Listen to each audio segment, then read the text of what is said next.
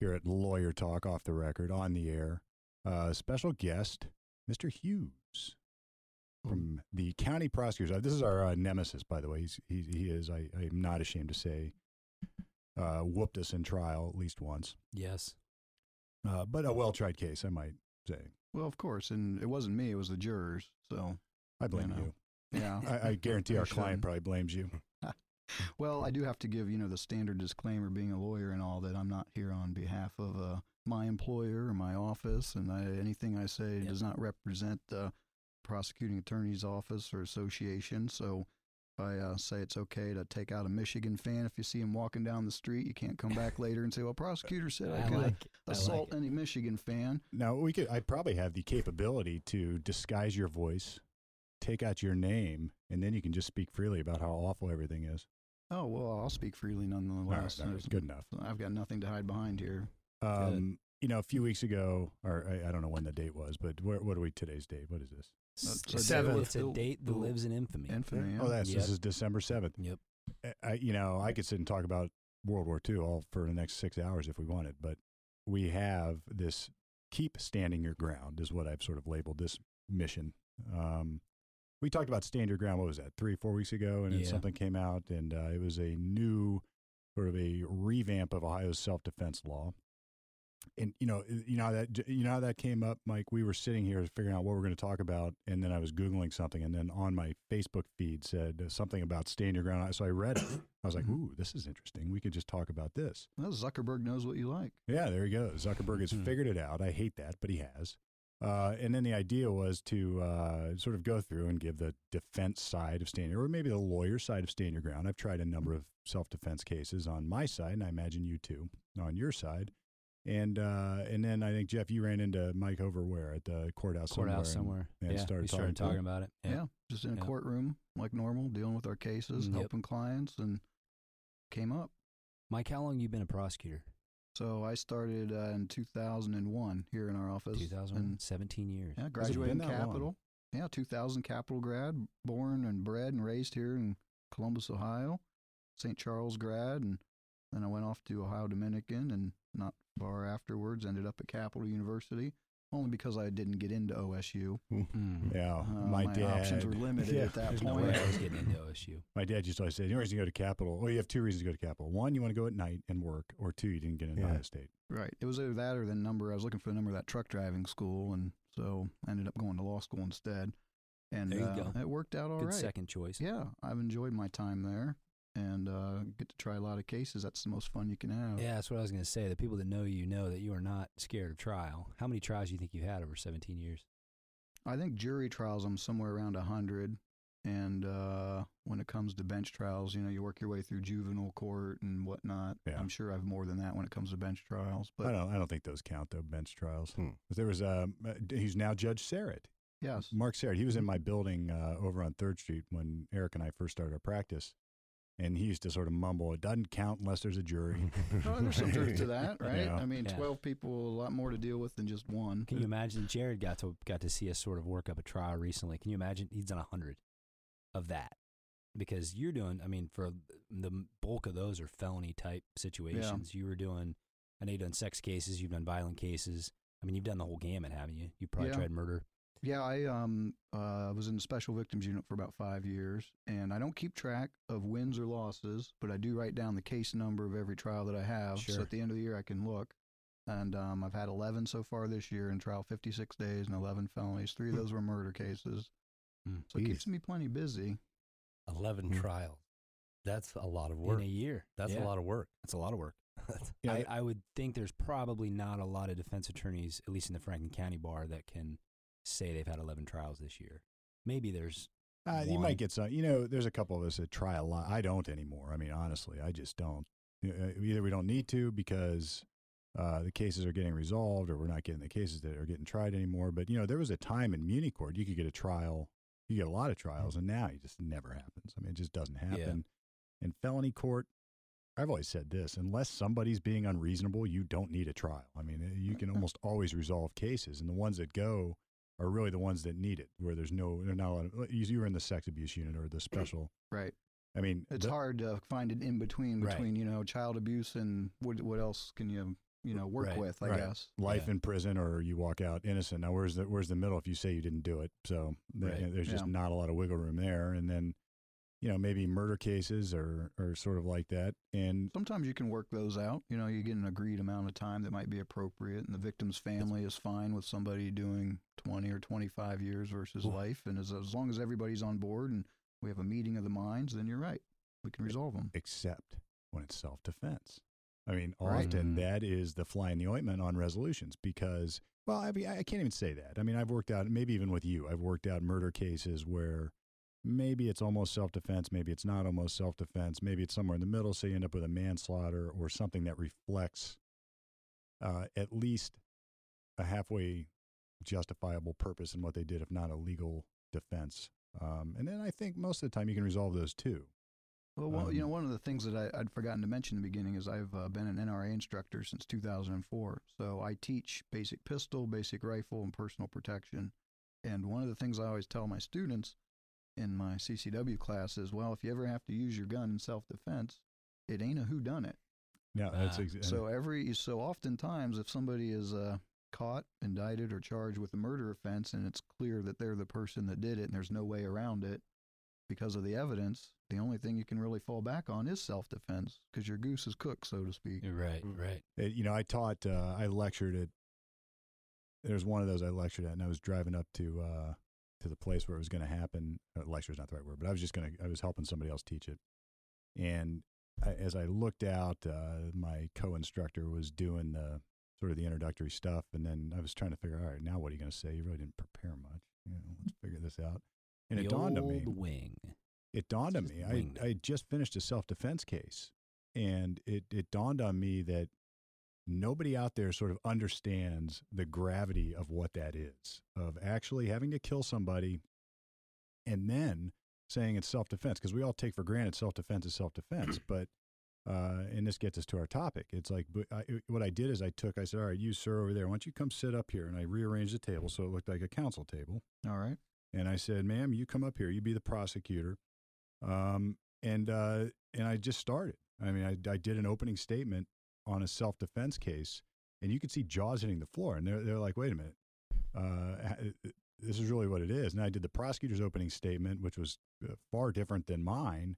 And, we sort of, I didn't have to play by trial rules, but I could skip around and say, all right, now guess what? If she wins, this is an 18 to life, right? 18 to life. So you're going to get 15 to life on the homicide and then 3 for the gun. Right. But you can't tell the jurors that. No, you can't tell. No, I was making the point to those guys or to the class. And I think as an instructor, going to know that. The person sitting there is going to know that. If I lose, there we go. I think people tend to take for granted, it's self-defense, no big deal. Often there's still a trial. It's not, you don't necessarily, it still is going to get screened by, I guess, law enforcement are going to investigate it. And then somebody like you at the prosecutor's office, Mike, who's going to say, yes or no. No, it doesn't sound, we're going to prosecute this one. Or maybe a victim's family really wants, who knows? But you can end up in a courtroom, even if it is self-defense, you end up in a courtroom. And just because you think, and even if you are right that it was self-defense, you could still go to prison. Well, maybe you guys as defense attorneys have seen this before, and I'll often have victims or families of victims ask me, what are our odds? Are we going to win? Or we get it from every time. I say it's 50-50, not guilty or guilty. I can't tell you what the jury's going to do. I wish I could. If we didn't have a case, we wouldn't be here. If there wasn't any evidence, we wouldn't be here. But I can't predict what's going to happen. You know what I tell them now? I said, it might be 100%. I'll tell you after we're done. Yeah, right. That's when you know. I'll tell you after we're done. It's a little late though to wait that long. Yeah, well, that's just it, right? I mean, like I said, the gravity of making that decision, and from the defense standpoint, I mean, just for whatever that's worth, is you talk to these people and you're like, look, if you lose, it's prison forever. I mean, right, it's a life sentence. People often think that, as you mentioned earlier, murder is a life with parole after 15, add 3 with a gun, so it's 18. Or aggravated murder is 20, 25, or 30 at the judge's election. And if you have a prior felony and you're a repeat violent offender, they can add 10 years to that bottom number.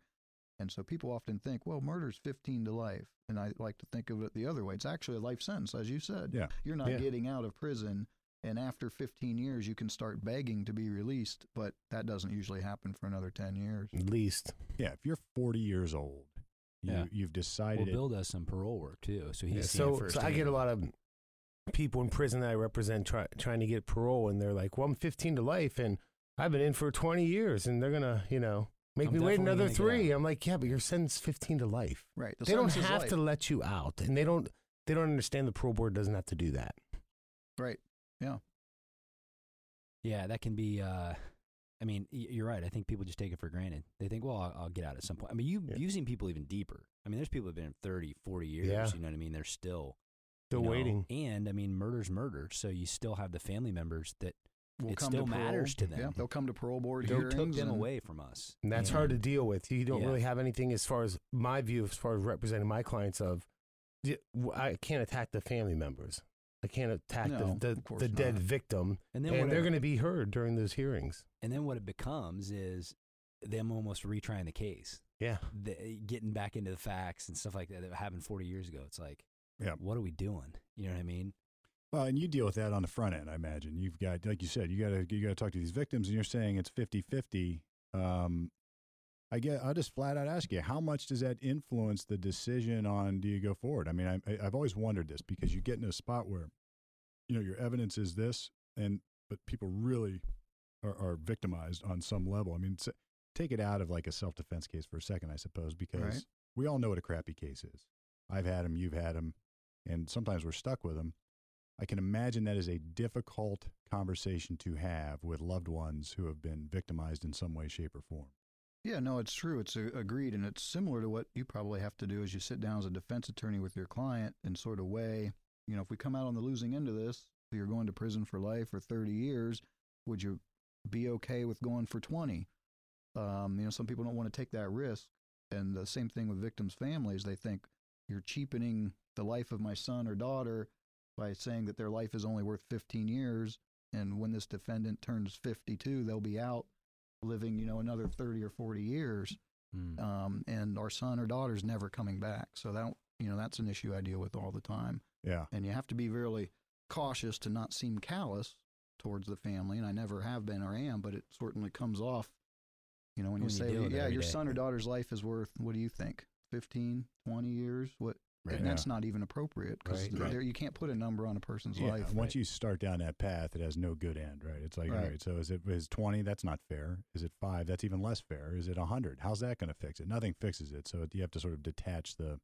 But then there's certainty punishment on both sides. If you imagine your family member or somebody, your loved one that's victimized, and you run a risk or think there's a potential that, I don't know what anybody thinks in here, but I think OJ did it. So there's a potential that a person who's committed a crime could be acquitted, even though there's, evidence to support that they did it and they are guilty and they can still be acquitted. That's our justice system, and I'm fine with that. But if your, daughter was taken from you, you might be okay with knowing the person that killed your loved one admits to it and then goes to prison for 20 years rather than running that risk, as you said, about being an acquittal.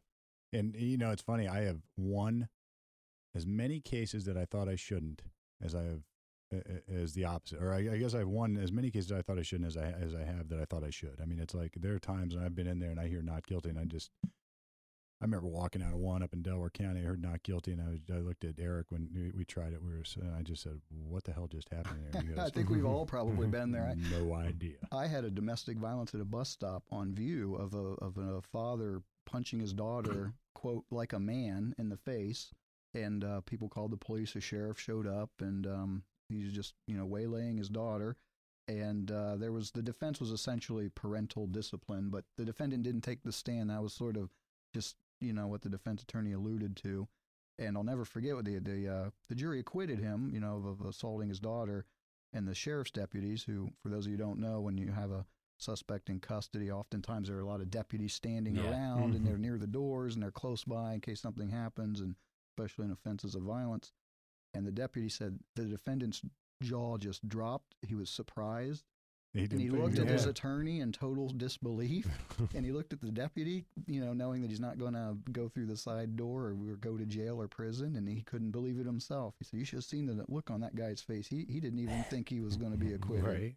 And often the deputies are a good barometer Like, how many times have we turned around and be like, "How do you think it's going, man?" Yeah, you know, because they're sitting there and watching things. Court they've reporters. seen a lot of them. Yeah, court reporters probably have more trial experience than all of us here in this room combined. That's true. Yeah, I remember I won a case out in Newark. It was not good. It was one of those. There's no way I should have won that case. It just shouldn't have happened. My client was a woman. She looked over and we heard not guilty, and she was somewhat of. I mean, she was competent, but a little bit flighty.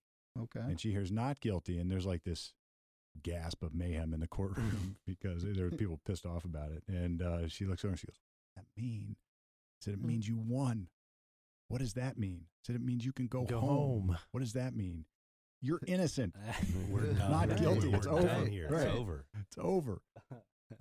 So when it comes to self-defense, though, that's the issue, is a person generally is not claiming innocence. You know, they're not saying, "I am innocent of shooting somebody," or "I'm innocent." I shot him. Right. And so that's the difference in a lot of the cases I'm sure that you guys handle, is a person says, "I wasn't there," or "I was in Kings Island," or "I was on vacation," or "they got the wrong guy," or something. But in a self-defense case, as I mentioned, when I instruct students, you know, if somebody comes through your window at 2 a.m, you know, they smash the glass out and they've got a crowbar and they're walking up the steps to your second floor bedroom, they're not there to bring you flowers and they're not there to do you any good.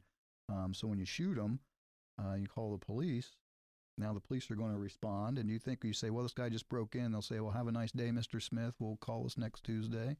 No, they're going to treat you as if you've committed a crime, you know, felonious assault, or maybe even a homicide if he's dead. And they're going to investigate that, and you, even though you're in the right, are going to be treated like a criminal. So when you're talking to these classes or these folks in your classes that you're talking to them about that scenario, I'm curious what your take is. Then, like, they think it's self-defense. Do you have them talk to the police? Do you tell them call your lawyer first? Do you tell them not call your lawyer first? I mean, on the one hand, you're a prosecutor. On the other hand, you're teaching these folks. I mean, what's your instinct, or what do you teach these people? I think most attorneys would probably agree that it's generally a bad idea to talk to the police.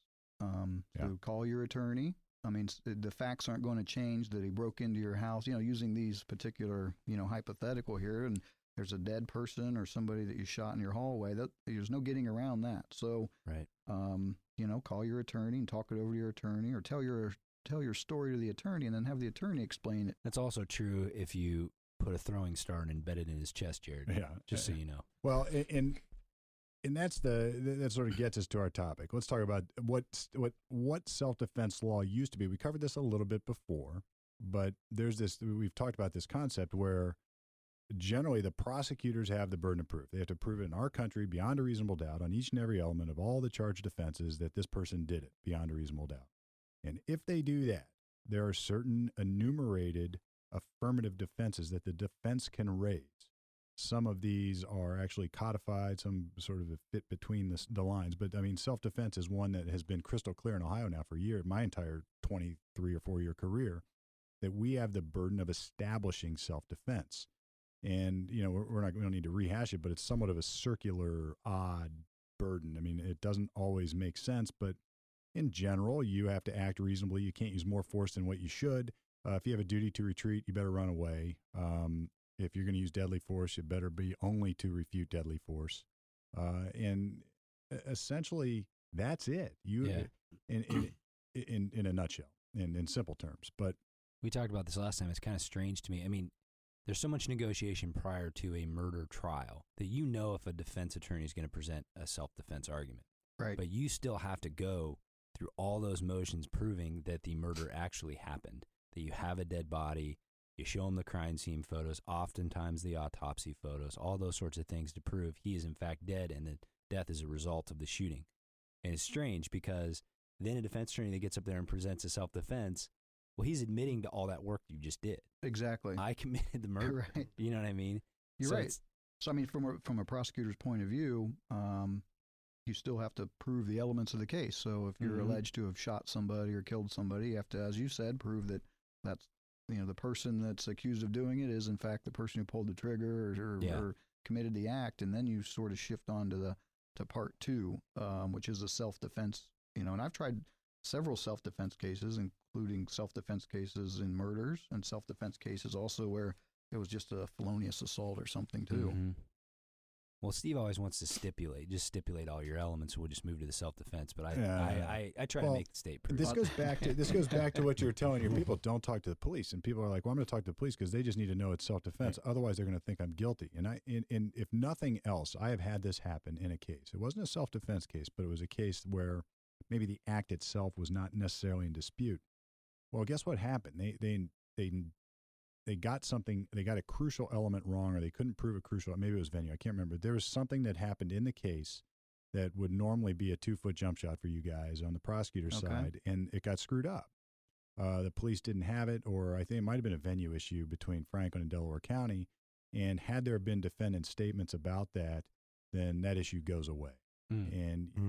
So from a logical framework here, just so we put it in perspective for everybody, you have the prosecutor has a burden to prove the elements of the offense sufficiently that a jury could find you guilty.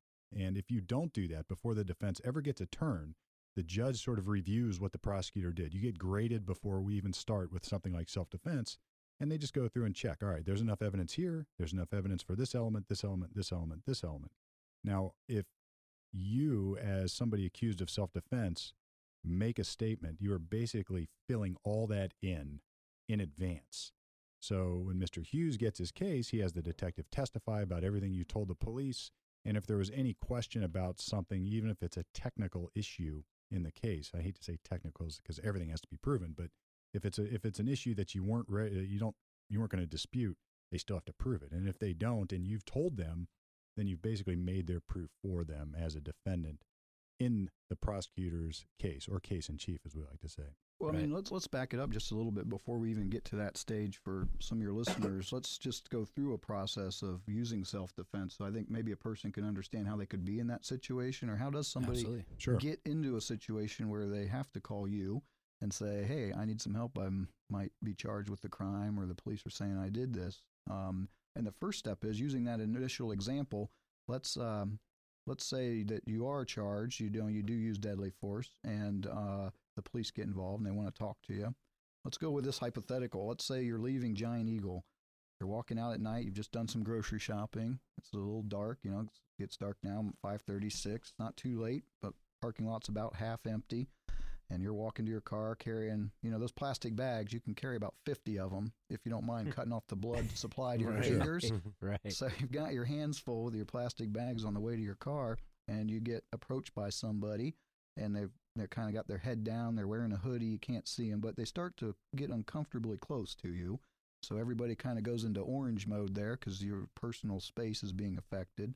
This person comes up close to you, and they've got a hand in their sweat, or hoodie pocket, and they mumble something as you're getting your keys, trying to balance all your bags, and then you see the person produce a handgun, and they say, give me your wallet. Now, you've got a firearm on you, your concealed carry holder, so you're lawfully carrying your gun, and this person pointing a gun at you. So you could argue that your life is in danger, and if you don't defend yourself, that you could be shot dead or killed. So you pull out your firearm, and you shoot this individual.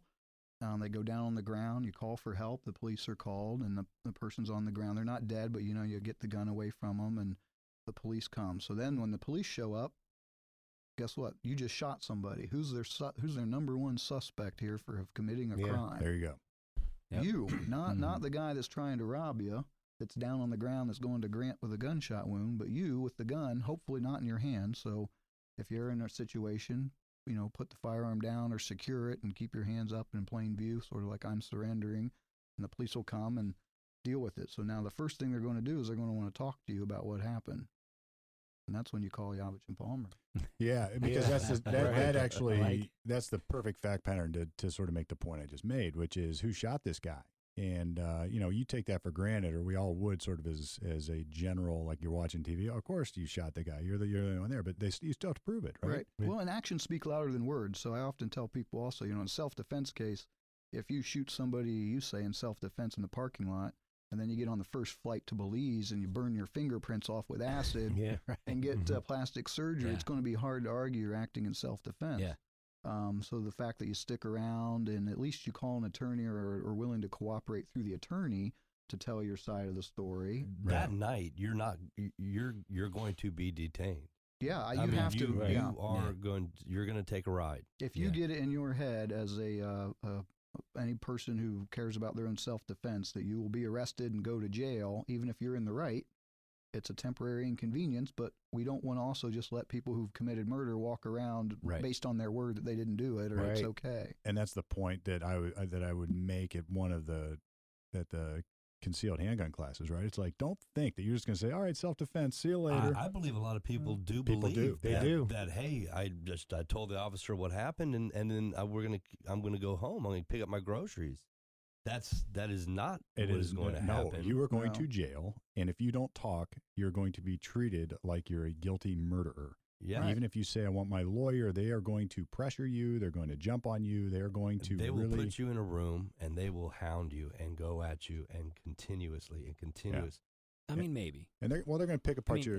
Probably. I did this with a client. I've one time in 24 years, because, by the way, usually when I say don't talk until you have a lawyer, I mean, just don't talk. No. Yeah. Right, at all. I'm not going to go there and help you talk, right? But I did that one time. I actually called one of your colleagues over to a homicide investigator's office down at Columbus Police Department, and I had my client tell his side of the story. And I got very uncomfortable very quickly. The police officer didn't want to buy it. He didn't want to agree with it. He didn't want to. He started to pick apart at it. He started all the old, we just want your. He gave all the old BS that you would hear to try to get somebody to talk. And Mike, this was a CCW holder. Okay, it was a CCW holder. And at the end of the day, I don't even remember. I think I might have even cut it off. I was like, you know what, I'm done with this nonsense. We came down here to tell our side of the story. You are. It turned into an interrogation and not us just providing our side of the story. And if you think you can do that alone as a criminal, or not a criminal defendant, or I guess you would be a criminal defendant at that point, or as a suspect in a crime, I would say a potential suspect. A potential suspect. I mean, it is nerve-wracking, and I can't imagine the emotional, adrenaline, psychological trauma response that you have after you've had to kill somebody, even if justified in self-defense. Yeah. Right. Or even just shooting some. I mean, I can't imagine the psychological impact and hopefully anybody listening, that's the last thing anybody would ever want, is to have to do that. And that's why the law says it should be the last resort. Mm-hmm. And I often tell people what should go through your mind is, if I don't pull my gun or shoot it, I'm dead. I'm going to be dead or in the hospital. Right, and then how long do you wait until you do that is up to you. And that's what often lands people in court. But you should be thinking, if I don't use this force that I need to use, that I'm going to use, I'm going to be the one that's dead or in the hospital with a serious injury. Do you think inevitably then stand your ground sort of clouds that opinion, because people are more apt to shoot first and not consider their option of retreating? Well, I think that's one of the interesting things about this law that they've proposed here. Should have the story you were telling, the grocery getter. Well, there's more to that story. I was going to say that. I didn't think we should continue on. Yeah. Well, so far you're in custody. The police want to talk to you, and we left off with: do you tell them your story, or do you call an attorney and say I'm not talking? Because we all have to agree that shooting somebody is a crime. And for those that are listening that might not be attorneys, the law recognizes something called justification. So it's wrong and illegal and against the law. You can argue, both morally and or legally, to shoot somebody. But the law also carves out an exception, says you can shoot somebody to protect your own life or the life of others. I often use an example. Speeding is illegal. And if your wife is pregnant and you have to get her to the hospital, there's no pregnancy exception to speeding. So you're still guilty of speeding. But the law says if, you use force in self-defense, then there's actually an exception called justification. But you're still breaking the law. The law just recognizes a valid excuse. And an exception. The old common law, you guys remember from criminal law in law school, is murder is taking one human life by another without mitigation, justification, or excuse. And in modern times, that's been codified as a justification, self-defense. Right. So that's it. So that's exactly right. I mean, a homicide is from the Latin homo cito cedere, to cut down a man. And it still is. If you're shooting or killing somebody, that's still against the law. So we have this guy in the parking lot that's now writhing around in pain that was trying to rob you. By the way, I love that you made the hard C in Latin. I took Latin in college, and you actually gave that the hard C to start with a K instead of making it sound like an S. So just a little aside. Obviously, you've had a little bit of Latin training. Or at least you paid attention. There's always an argument about when it should be a hard C and when it should be a soft C, like in Pacem for peace. But anyway, going onwards to the police station as you're in handcuffs, well, what are the police going to do? They're going to talk to the victim of the crime. The victim here is not you. You shot somebody. You're the suspect in a shooting. The victim here is the shooting. The person has a bullet hole in their wherever. So they go off to Grant Hospital. Now, a lot of my cases that I deal with that are shootings, I like to sort of tongue-in-cheek say that the homicide cases come from OSU East and the feloniouses are from Grant. They've got the best trauma care center here around. And if anything ever happened to you, if you're conscious enough to ask to it. The ambulance drivers, ask to go to Grant. But and I'm not disparaging OSU does great work too.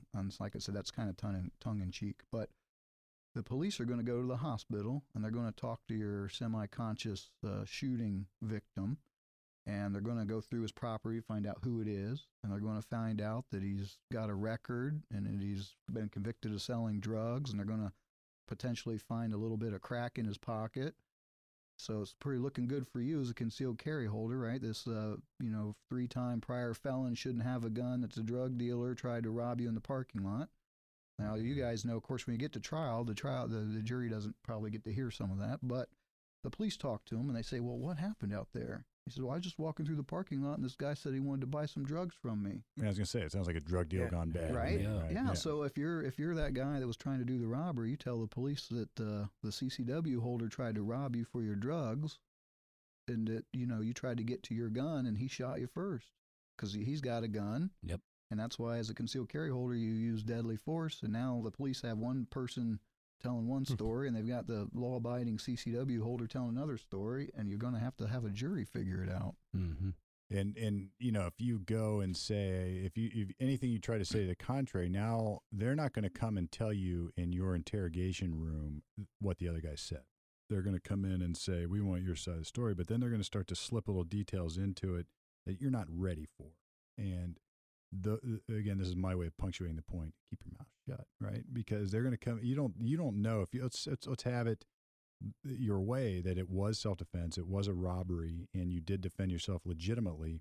You have no idea that he had crack in his pocket. You had no idea that that any of this was going on. You didn't know about his prior record, which is good and bad, like you said, for evidentiary reasons later at trial. But when they start coming at you about the things this other guy has said, and they sort of adopt those facts as true and as part of their interrogation techniques, you're thrown off kilter.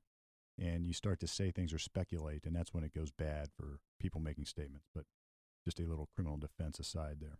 Right. And so, it doesn't matter what you say or what the other person says. The facts are still undisputed that you pulled a weapon out and shot somebody. So when it comes to the role of a prosecutor in a case, it's sort of easy.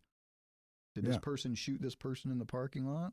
And, there's witnesses, and the person who's still alive says, yeah, this is the guy that shot me. So if that person were to be prosecuted, then, as I mentioned earlier, it ain't a whodunit. But I will say one of the things here, in Franklin County, in my experience, is every shooting goes before the grand jury. Homicides do. And so if the case, that person you shot were to expire or die, and it was ruled a homicide because one person shot another person, then the grand jury would hear at least all of the underlying facts of the case. And if you, as a person, have a story to tell, that story can often be presented as well. Sometimes the defendant himself will be invited in to give testimony, and the grand jury will decide whether or not there's probable cause, which means just more likely than not than some crimes occurred. So I think it's important to know that people who might use self-defense or force just aren't picked off the street and instantly charged. There is some vetting process, both by the police and then, of course, by our office or any grand jury or prosecutor's office. Yeah. And then also, lastly, a grand jury. So you really, your person that might be charged with a crime has already sort of been looked at by 2 or 3 different entities, for, credibility calls and evidence. And so, and a lot of times those may not end up resulting in charges. I remember a grand jury case I had where a guy broke into an apartment, not very good side of town, near East Side, early morning hours. A single mom was renting space in the basement with her daughter, just kind of lived on a mattress, very poor. And the guy broke through the window. She heard a window breaking. He's at the top of the basement stairs. She gets a high point 380. So I know everybody out there. Good quality firearm. Gun guys, you know, this is I love this blog because you guys, you know, firearms, and I like guns. But hey, a High Point, it works. And, you know, this lady doesn't have the money for a HK or a fancy SIG. So she's at the bottom of the stairs. She shoots this guy once in the shoulder. He retreats, runs out of the house. And then about 15 minutes later, the Columbus police get a call further down a couple blocks away. Some guy's banging on the door. You know, some guy's getting ready to go to work in the morning. He's got a suit on. He hears somebody knocking on the front door. He goes out, and there's a guy saying, "Help, I just got shot in a drive-by." So he goes out and dies on that strip there between the sidewalk and the street. So you have the assault squad responding to that, which they think is a drive-by shooting. And then you have a burglary squad responding to this burglary incident. Now, this lady was forthcoming and explained everything to the police, what had just happened. Guy smashed out my back window, was coming down the stairs. I shot him once. I don't know what happened to him. And the Columbus Police Department, in all their wisdom, were able to put 2 and 2 together and figure out that their decedent is the person she had shot. And that entire fact pattern I just described was described to the grand jury. And, of course, she was not indicted or charged with any crime, even though she ultimately shot and killed somebody that was trying to, you know, enter into her apartment. Let's clarify the grand jury process, though, because the case I was talking about, where I actually took a defendant or a suspect. He'd been charged by then. There was a warrant, probably a criminal complaint filed in municipal court at that point, in to talk to the police, which would have been the first screening process, right? The police have to screen it to see what they want to do. And if they say, yeah, we're just gonna send over, and because the Franklin County has a policy reviewing all these in the grand jury, a grand jury is a secret proceeding. Criminal defendants don't have a right necessarily to show up and say, hey, let me tell you folks what's going on. And nor do I, as a criminal defense lawyer, have any right to be in there, and I'm not allowed it. I've never been allowed to see my client testify in a grand jury. It's not that exciting. Yeah. But I guess the point is that if I have, in my case, I have to follow my spidey sense. I have a police officer or a detective who I thought was somewhat skeptical of what my client was saying, didn't buy it, or just doesn't like my guy for whatever reason. Say it was a dope deal, and they're both criminals, right? And then you've got, you know, cops hate them both, right? It's like this a criminal killing a criminal. So now I have to make a decision. My client may or may not be invited to the grand jury by the prosecutor's office. Then he's got to make a decision, or she's got to make a decision. Do I go testify, and what is the ups and downs of that? Yeah. Right, because from every cop show, what you say can and 48, will be used against you, right? Yeah. And if it's at a grand jury, it is not only a statement, it is a sworn statement. Right. That's when my blood pressure went up a little bit when he was like, you know, they can even come in and testify at grand jury. It's like, think about that, possibly indicted later on, giving statements under oath.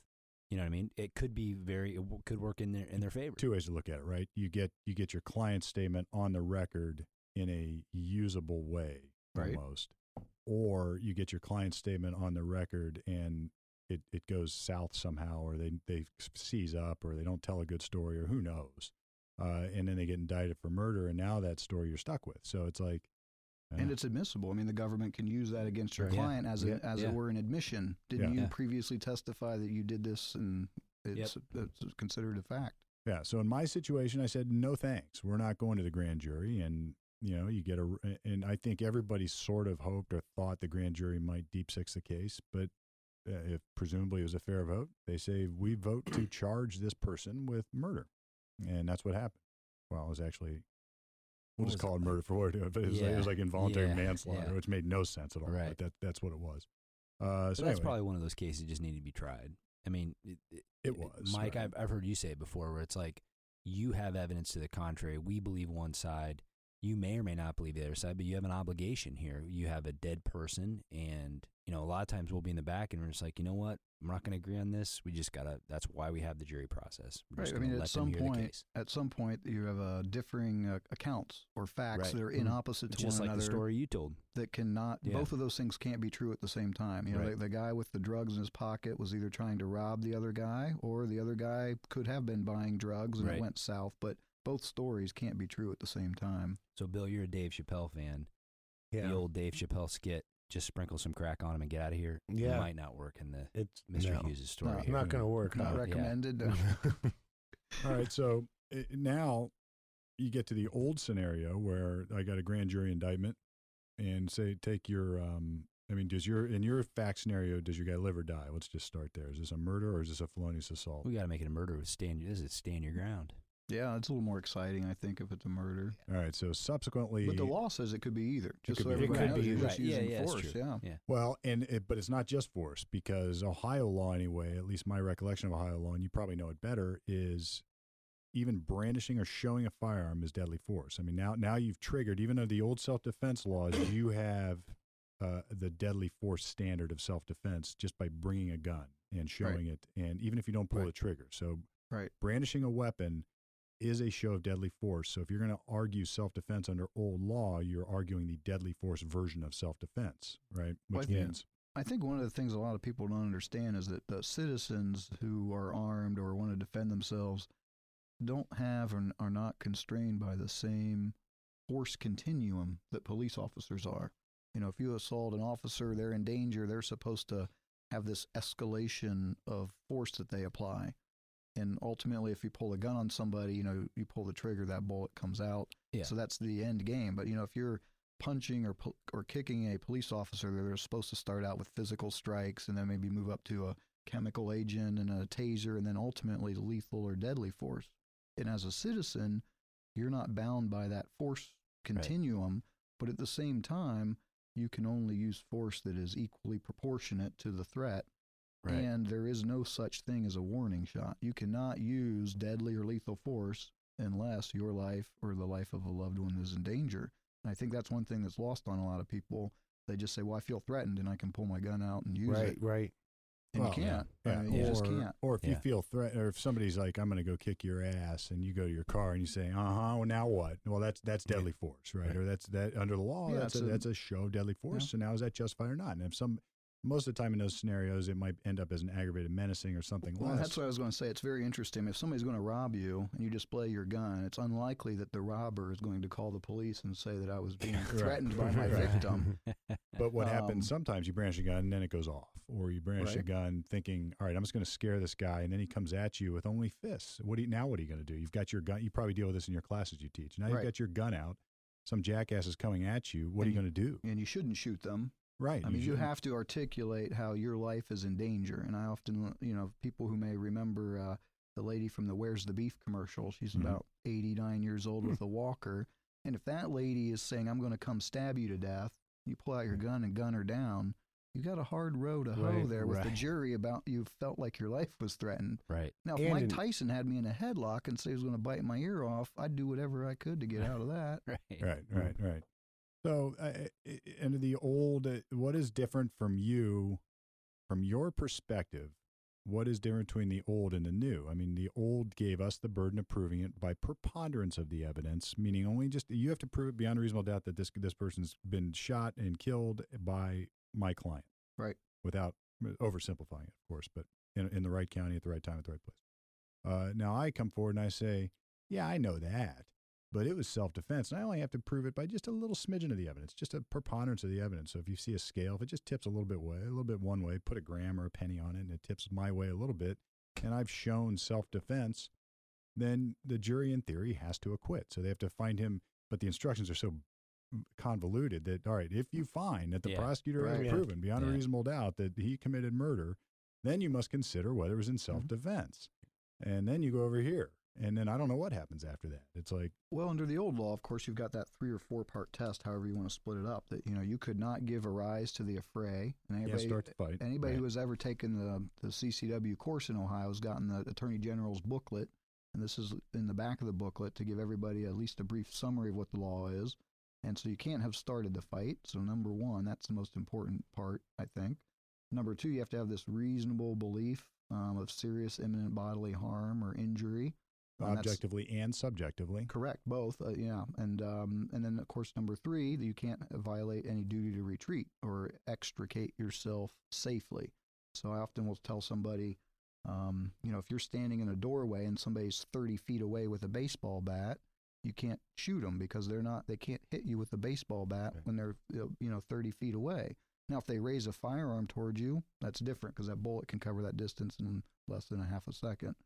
But oftentimes people feel threatened, and then they use force in those situations where they could have safely just closed the door to their house and gone back inside, but instead they shoot the person across the street standing there with a baseball bat, and then they try to say, well, I was threatened by that person. It's not going to cut it. And those are great sort of factual scenarios for this, but so often it's like, well, they're running at my house, and I was trying to get inside, and then all of a sudden, then it becomes this weird area of gray that I always try to impart on people. It's like, it's never going to be clean, right? It is rarely going to be a clean scenario.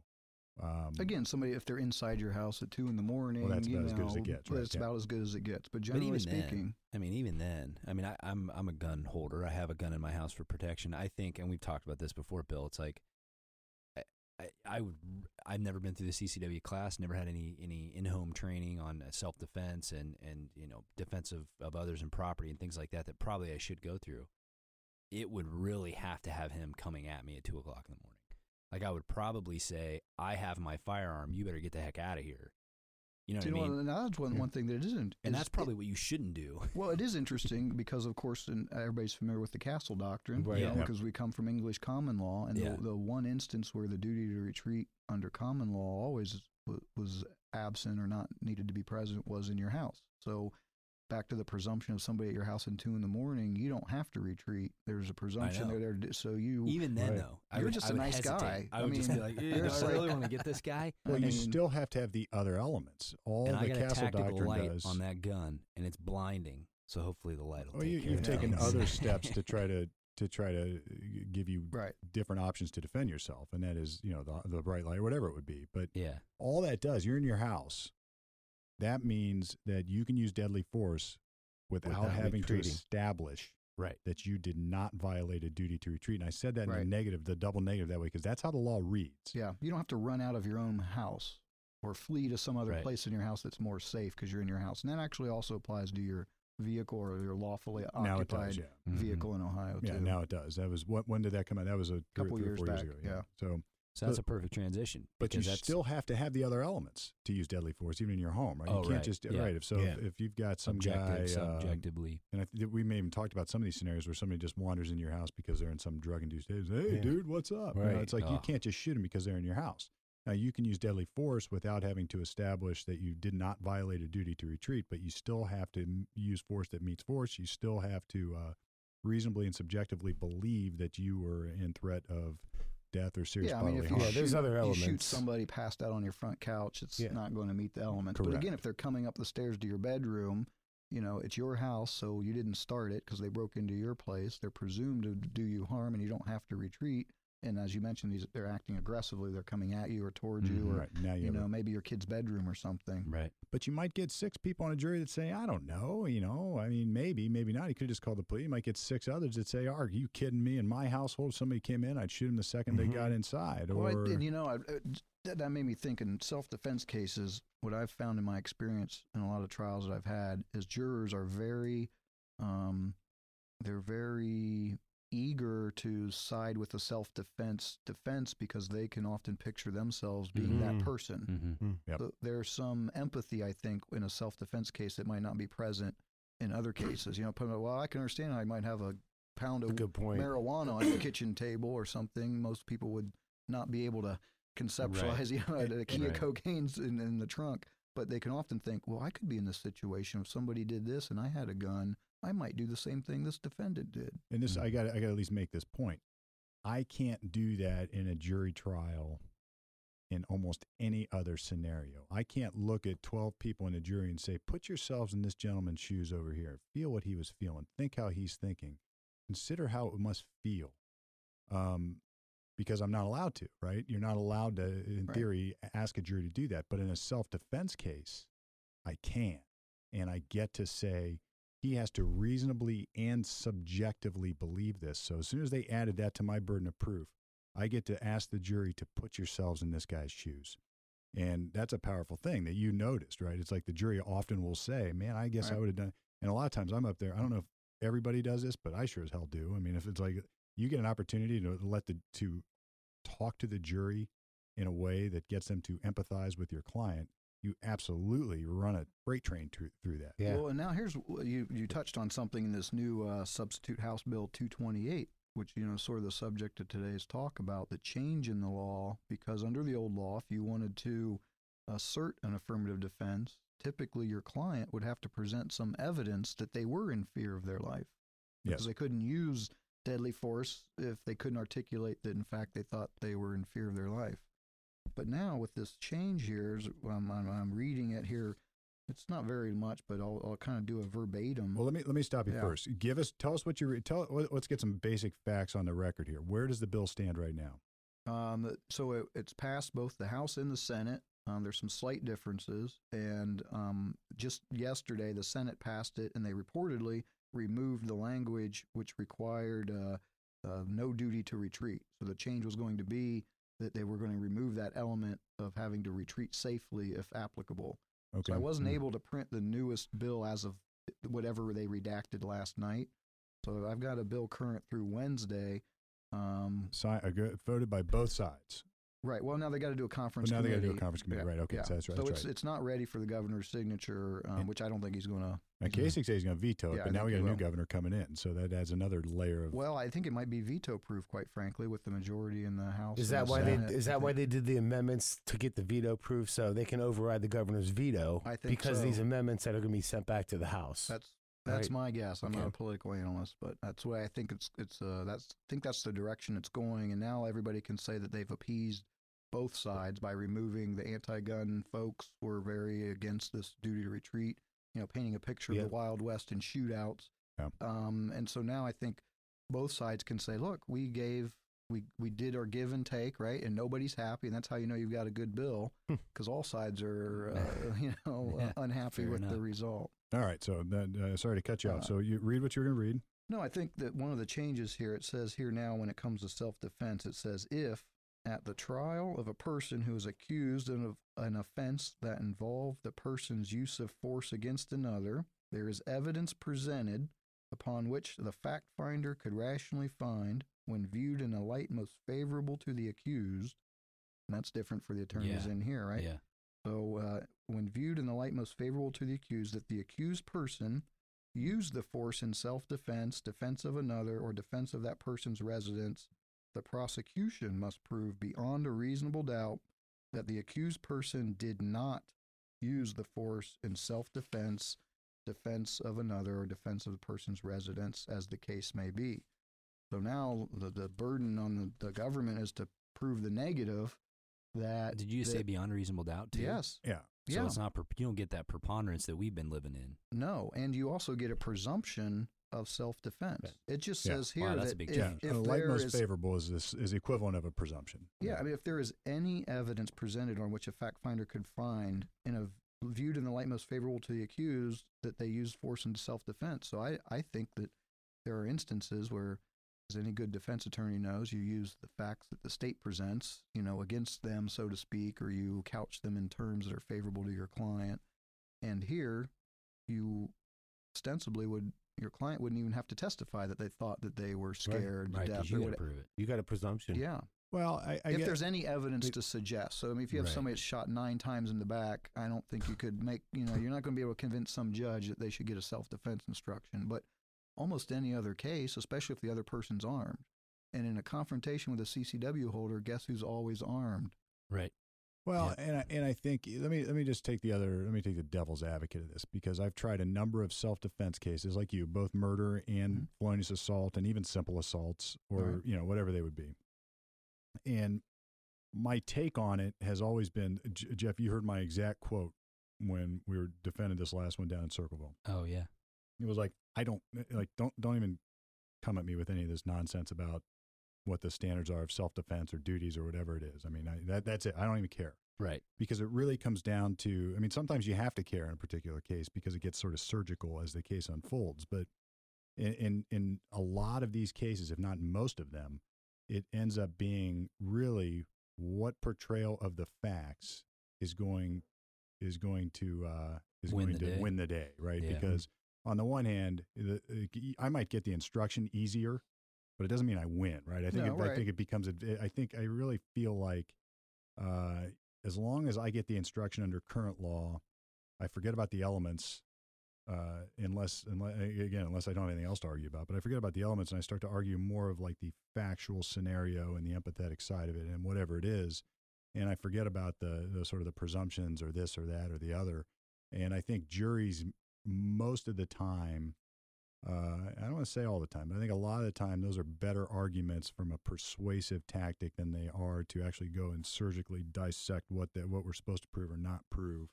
And now that's not always true. There's 2 or 3 cases I can think of as I'm sitting here that I've actually done that, where I've got a little check and I said, we proved that, we proved that, we proved that. And well, that's every case that I do. I have to go through, as you mentioned earlier, the elements of the offense. But with this law, if signed or if it becomes effective, would now also require the prosecution as an additional element of any offense that used violence or use of force to disprove that it wasn't used in self-defense. And and I've heard defense attorneys over time say, hold the government to their burden. The person is presumed innocent, and the state has to provide you with some evidence to show that, in fact, these charges are substantiated or can be substantiated or they're able to be proven true based on the weight of the evidence, the credibility of the evidence. But now the government or the prosecution's tasked with providing evidence beyond a reasonable doubt that it wasn't done in self-defense. And I can't know what was in a defendant's head, and I think that's the criticism from a lot of parties is because that the beyond a reasonable doubt standard is the highest legal standard we sure have. It is. But look, I guess we deal with this all the time, don't we? We don't know what's in a defendant's head, but we have to presume or assume or make arguments based on the evidence what the defendant's mental element was or mental state was at the time on all sorts of crimes, whether they did it purposely, knowingly, recklessly, or whatever they were thinking, or by accident. So that happens a lot. Proving the negative on my side happens a lot. I often am stuck trying to prove a negative on something, even if I don't have a burden of proof. But no, it definitely turns the whole thing upside down. It adds a different layer of this that we're all going to have to get used to if this prevails. Well, you could almost argue it's an added element. I mean, only in self-defense cases. Not even. Well, how is it? Is it, or is it in all homicide cases? I mean, do we still have to ask? I mean, you've got the case in chief, and you present the facts. How can you possibly delineate as a prosecutor when you have to disprove that element or when you have to prove that element? Right, because there's been no defense case. That's correct. I mean, that's the other issue. I'll waive my opening until... Right. Yeah. No, I mean, and I think that's one of the difficulties that's highlighted here is that, you put on your case and you say Jim Bob, killed Fred in the parking lot of the Giant Eagle, and the evidence is that he shot him dead, for example. And then you don't put a case on, and your client doesn't testify. And you get up there and say, well, they both had guns. You presume my guy acted in self-defense. The state didn't disprove beyond a reasonable doubt that he didn't act in self-defense. And if you follow the law, you have to acquit this person. There you go. I still think there's no rebuttal option. There's still... Well, it works great for the person that's a lawful CCW holder that acted completely reasonable in taking taking the life of another. Well, I think that's perfect for that situation. But what do we do with everything else? I think part of there's a misperception among the some persons in the gun lobby that lawful concealed carry holders are somehow being charged and indicted and going to prison left and right on lawful use that's probably situations. Statistically minimal. Probably drove this bill too. And I mean, I'm personally not aware of any cases. I'm not saying there isn't one out there somewhere in the world, but my experience, as a prosecutor in the courtroom, is generally persons who inflict violence on other persons have a history of doing that, or they're already have criminal convictions, and it's not a surprise. It will still be difficult to prove self-defense if, when the police come, there are the drugs. You said earlier, there's piled up throughout the house. Oh, no, any good attorney here is going to get those excluded. Those don't have anything to do with being shot. Unless I want it there, right? So it's unless I need it there. So, I mean, look, and I've had these cases. I've had cases where I have used the fact that even though there's a crime going on, say it's a dope deal gone bad where somebody wants to take somebody's money or drugs, I'm totally cool with that, right? Yeah. Because what bigger motivation to defend yourself or to protect yourself? I mean, think of the other side's motive to come kill me or cause me harm to take what I have. Oh, yeah. And what's more valuable in that world than money and drugs, right? I mean, there's established case law in Ohio. There's a Supreme Court case on point that says you can use self-defense to defend yourself, even if you're engaged in illegal conduct. Correct. Yeah, right. And which is true even if you're not a CCW holder. Correct. And if you illegally have a gun.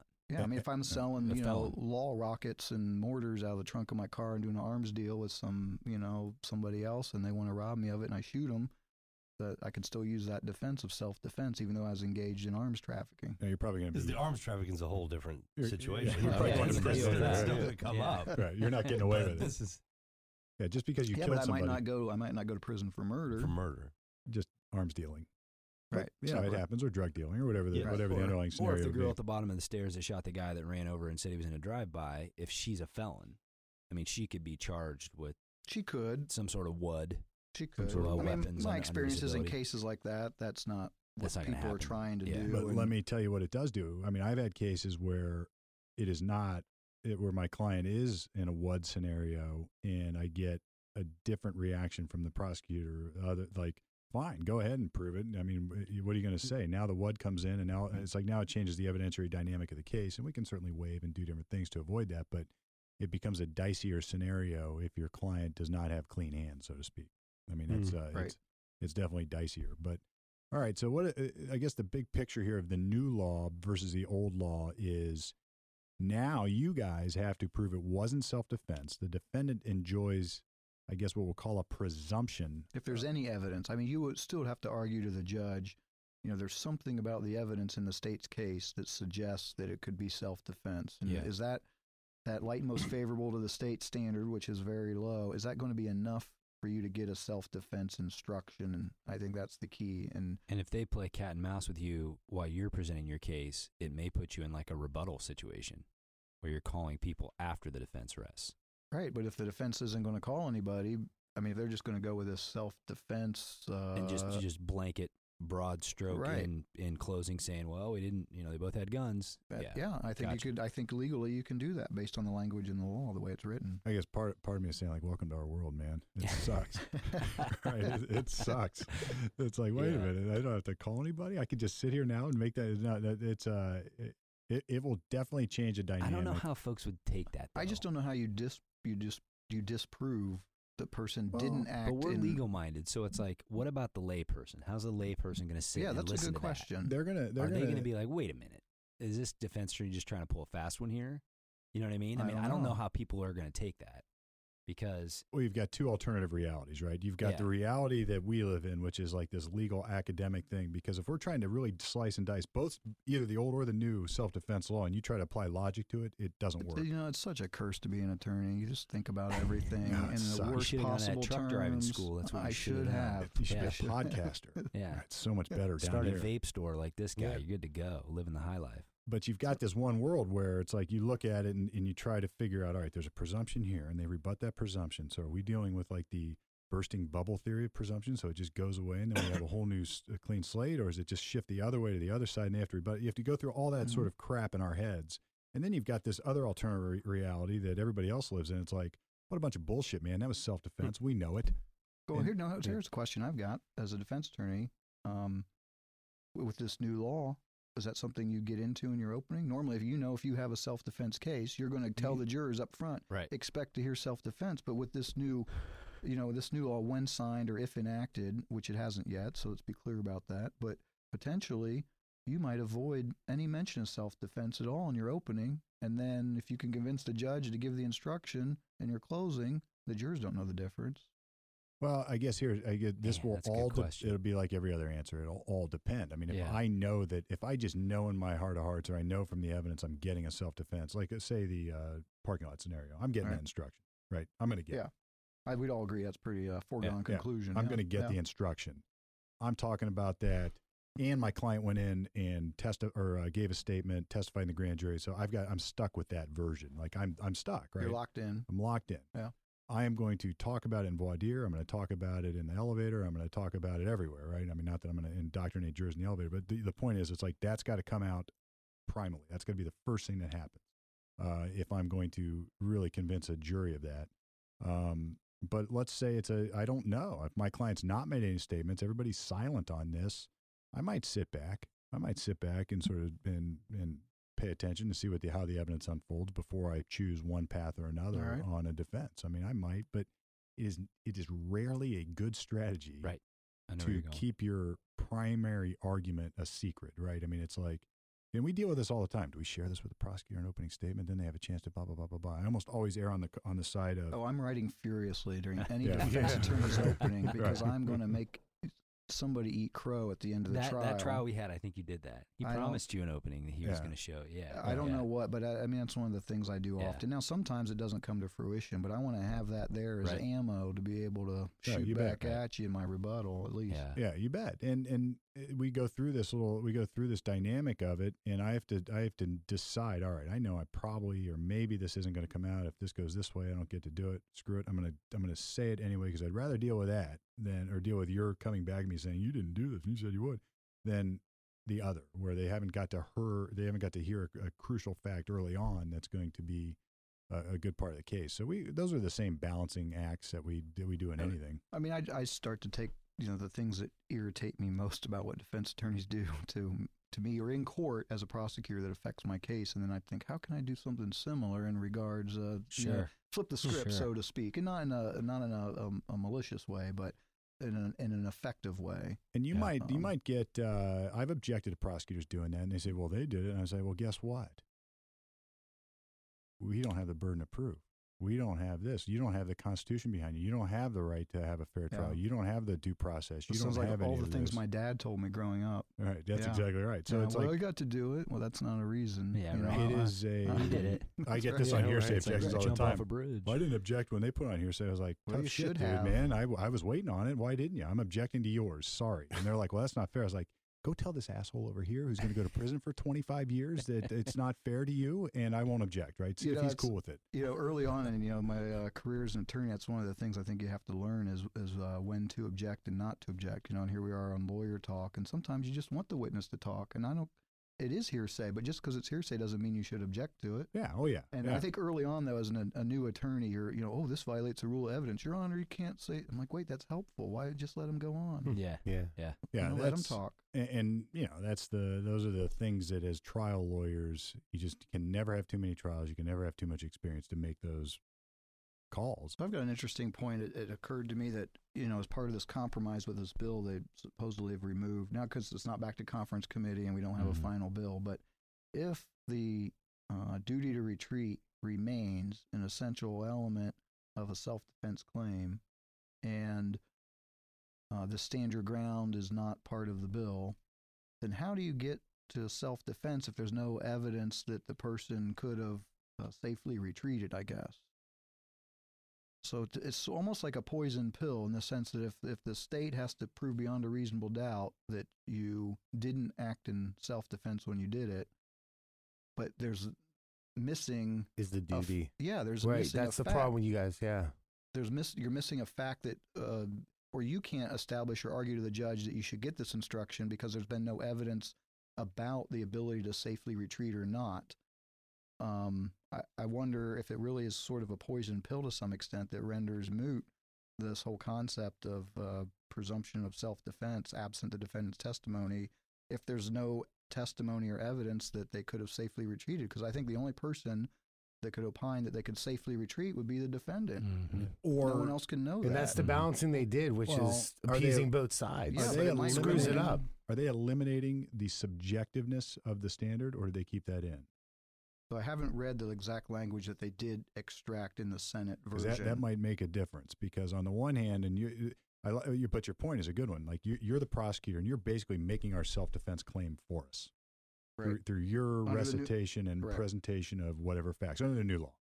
And if you have that gives you a lot of power actually as I think this out loud, you get to control the flow of the evidence up to that point, subject of course to cross-examination, but you could paint a picture that doesn't show anything about somebody's ability to retreat one way or another. You could paint a picture only of the bare minimum facts and perhaps avoid a self-defense instruction unless it begs the defense to get back up and now we're just back to the old way. And this new law only falls into firearms? No. It could be a knife. Baseball bat, whatever. Throwing star. Throwing star. That's what I was curious about. MMA guys, one punch, right? If you're a fighter. Yeah. We got a lot of those. There's a couple unsolved one-punch homicides here in Columbus to Do this we day. really? Yeah. Wow. One-punch homicide? you punch somebody in the head hard enough, and usually if your punch doesn't kill them, it's the fall to the ground. They hit their head on a table or concrete or something like that. But that sort of begs that question that gives the prosecutor, I don't know if I like that actually, it gives the prosecutor the control over whether I get the instruction. And so I'm just going to operate under what's being proposed here, that it's like the old way, right? If I want self-defense, I'm going to take that on. You know, sometimes I try to impart on newer, younger attorneys, sometimes what's most important in the case that you present is what you choose not to present. Absolutely. Not that you're hiding anything. I mean, I don't want that to be misconstrued, but, there's some evidence that might not be relevant, or it might be more helpful to the defense if you put a spin on it, as you just, and if it's not germane to the elements or necessary to prove the crime, I ask myself as a prosecutor, what good is it going to do? Why do I want to go down this path and introduce, medical records of my victim if he's going to come to court and has a hole in him and a sling, and have pictures of blood coming out of him? I don't need to call the doctor because then you can just ask him a bunch of questions. Because then when I call the doctor, I get to say, now let me be clear about this. You got a subpoena from the defense. Yeah, that's me. Yeah, you got to be calculated about it. Did you talk to anybody from Mr. O'Brien's office? Oh, yes, I did. Did you receive a subpoena from them to be here today? No. How about yesterday? No. The day before? No. So you're only here because we have used the court order to get you here and take you out of your busy schedule. Yes. All right. I want to be clear about what happened and what you saw. So that's what we get to do, and that is my favorite thing to do. Is they didn't tell you that, we had to tell you this.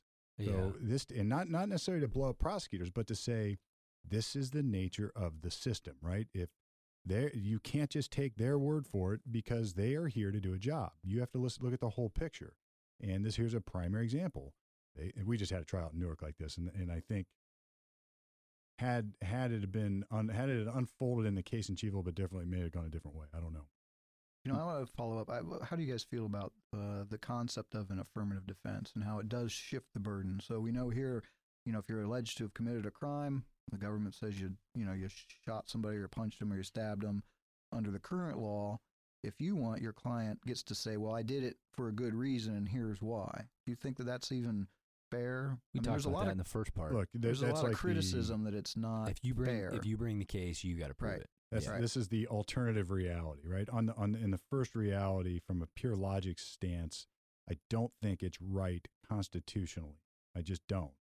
But as a practical matter, in the second reality, I love it. All right. Now, I was sort of baiting everybody with that question because in the bill, this bill that passed, 228 here, the criticism is that it's unfair to defendants to have to raise the affirmative defense, and it should be on the government to prove all the elements, et cetera. And so the defendant shouldn't be tasked with giving a justification defense. And in the same bill, when it comes to improper transport of a firearm in a motor vehicle, it says, quote, it's an affirmative defense to a charge under divisions B, C, and D of this section of improper handling of firearm in a motor vehicle that the firearm was a handgun and the handgun had been placed in the motor vehicle by a person other than the person charged. And the person charged did not have reasonable cause to believe that the handgun was in the motor vehicle at the time of the... So we all know you can't drive around with loaded guns in your car unless you've got a permit. But I find it interesting that the criticism was to get rid of this affirmative defense requirement for self-defense. And then add it but there? But then add it, because it's new language, it's underlined. No, I hate that language. And then they add the language in improper transport. So it seemed to be a little bit intellectually dishonest to the proponents of the bill to say that affirmative defense is, chips away at persons' rights, because... Well, if you're going to take that position on one affirmative defense, then why not mistake a fact? Why not this other one? Why not all of them? But they allow and they actually insert into law an affirmative defense regarding the knowing element of a motor vehicle. So now you can say, I didn't know that my mom left the gun under the seat. I got to tell you, as I sit here and think about this, I will do nothing different in a self-defense homicide case that I did last week. Okay. It's like I won't, right? The only thing different I'll do is I'll have to learn the law and what the new stuff is. But generally, I'm defaulting to the second reality where I have to win a trial. And if I get into the weeds of this stuff, I don't win, right? I mean, look, facts are either going to support. I think a jury's going to look at the big picture and say that was self-defense, or they're going to look at the big picture and say no way. And there's one case of a client I had It was a bar fight years ago, and where I had a jury sort of intellectually dissect the burdens of proof and standard. A bunch of engineers. It was the craziest thing I've ever seen. They showed me on the whiteboard in the jury room afterwards their analysis, and it really came down to I only had a burden of preponderance of the evidence, and the prosecutor had a burden of beyond a reasonable doubt. So they figured I remember the guy looking at me and goes, just by that much you won. Just by that much. Right. Because if it would have been just a little bit more burden of proof, then you wouldn't have won. But you only had this. Wow. And it's like, that was the only scenario that I've ever had that. They wouldn't have gotten to that point if they hadn't believed the prosecution and at least also proved its case to then consider your self-defense case. Yeah, well, somebody died and it was a stabbing. I mean, there was no, it was a 3-on-1 fight outside a bar. They had, pitchforks and battle axes. My guy had a knife, or they had crowbars, and my guy had a knife. And there was some discrepancy about whether the other people had weapons. But this was dark. It wasn't the kind of bar that you're taking your girlfriend to on a Saturday night on a first date or whatever it is. What kind of bar is that? I'm single. A nice pleasant bar. Okay. A nice pleasant bar where people don't kill each other outside regularly. There's several homicides I've worked on at that same bar. Yeah. But no, they surgically took it apart. But in the main, I said this last time too, I like having that. I like having the ability to sort of control the flow of evidence on self-defense. I like having the ability to say, you know what? It's self-defense. Why didn't they get up there and talk about self-defense when everybody knows this was self-defense? I mean, this was obvious. Now, here's all I have to prove to you. And I get to do this whole thing about burdens of proof, et cetera. And I can take both a surgical and a big picture approach at it and argue self-defense. I don't mind having a burden of proof like that. I think it's great. Do you think it takes away, this kind of to Michael's point question before that led to this, do you think it takes away a person's right to remain silent, giving you a burden? At times it does, but I've gotten the self-defense instruction without my client testifying before. It's rare, but it's happened to me. Just through cross-examination? Yeah, through basic facts that have come out. But it does. I mean, that's the scenario. What you're saying is right now, as it stands, in theory, I have to present my own evidence of self-defense to get the instruction. And 9 times out of 10, that's a defendant getting up on the witness stand saying, here's what I felt and here's why I did it. Yeah, but I think we have to remember the difference here is it's a justification defense, not a I didn't do it, not a... True. So, I mean, if you didn't have that burden at all and there was no self-defense, then the state says this person shot this person in the parking lot, there's 10 witnesses, he's guilty. I mean, that's why there's a difference when it comes, because it's a justification. It's a different than an identification or misidentification, or, I mean, there's 100 other types of defenses, of course, but I think that's the real difference when it comes to the Ohio, which is now essentially common law, or has been in Ohio, one of the last states that says if you're going to say that you acted lawfully under an exception, as pointed out earlier, you're the one that can provide the evidence. You have an obligation. Yeah, and you don't have to. And you can remain silent, and then the government can say this guy killed this guy in the parking lot, case over. Mm-hmm. Yeah. I mean, you can look at it a different way, too. You guys do that day in and day out on every rape charge. You have to prove that without consent, part of it. That's a good point, though. What if you had, what if this did apply, to a rape case, for example, and when you come to a rape case, of course, so there is a consent issue. And one of the elements is that force was used, maybe there was no consent. Now, some are obvious because of the type of force, a person's all bloody or stabbed or whatever. Like tied up in their bedroom. Yeah. So, but then you have the other cases where it's more a he said, she said, or however you want to. Yeah. So those are cases that come before the court too. And what if your client there's DNA, right? So they've got DNA from the semen sample, and it's obvious where it was found that intercourse occurred. They can prove the act. And the victim gets up there, and the victim says, we came over, and XYZ happened, and all of a sudden, before I knew it, there's rape. And what if they took the same standard and applied it to that case and said that your client doesn't have to take the stand and say it was consensual. You get a presumption that it was consensual unless I prove that it wasn't. And then I would say, well, the victim got on the stand and said it wasn't consensual. Oh, no. See, how many people consensually get shot in a robbery? Here's the difference, though. But you're not, this is not apples to apples. It would be apples to apples if current law were, I have an affirmative defense of consent that I only have to prove by preponderance of the evidence. So you are sort of taking it, I would love to have that in rape cases, right? So if you get a date rape case and she says, she was saying, or maybe she said nothing, but her body action was no. And my guy's like, I thought she said yes. I mean, this is like, whatever. So you're right. I mean, it's not a defense. It really just negates an element. You're right. There is a different. I agree with you. I would love to be able to say, hey, just preponderance of evidence, consent. He thought, yes, that's preponderance, just a little bit of evidence. So you get so many people walking away, I think, under that scenario. So this is why you were asking me, what do I like better? I almost like the old way better. I mean, it's like I almost do. Well, I mean, I think I do. People want to criticize, well, the government just has to work harder and do more. And that's, I don't think, what it's really about. And for me, it's just the concern that you, as a defendant, may get a presumption when the evidence doesn't squarely support it. I guess that's my only criticism. I don't disagree with that at all. I think from a big picture, this is largely political. This is largely a response to whatever. I have no idea. But in the reality in the trenches that we all live in every single day in the courthouse trying cases, I think the realities of this will not change much as far as outcomes of cases in the sense that if it's self-defense, I think I give juries enough credit to know that and figure that out. If it's not self-defense, I give juries enough credit to know that and figure it out. That doesn't mean we're going to have nuances one way or another, but in the main, I think it really, your burden will be about the same. Mine will be about the same, and there'll be cases where it may get highlighted as a problem, but I don't think that'll be the normal case. I think the normal case is like the stairway case or the parking lot case. Yeah. You're going to basically do what you do. I'm going to basically do what I do, but the arguments at the end won't talk about burdens of proof on my end. It'll just be it was self-defense and they can't prove otherwise, which is what I would normally say anyway. It was self-defense and nobody's told you otherwise. I think early on we decided to go with murder just because it's the most juicy, exciting thing to talk about, but I don't see any reason, and I'm kind of surprised that some lobbying and interest groups didn't bring forward the fact that this could be relevant in any domestic violence case.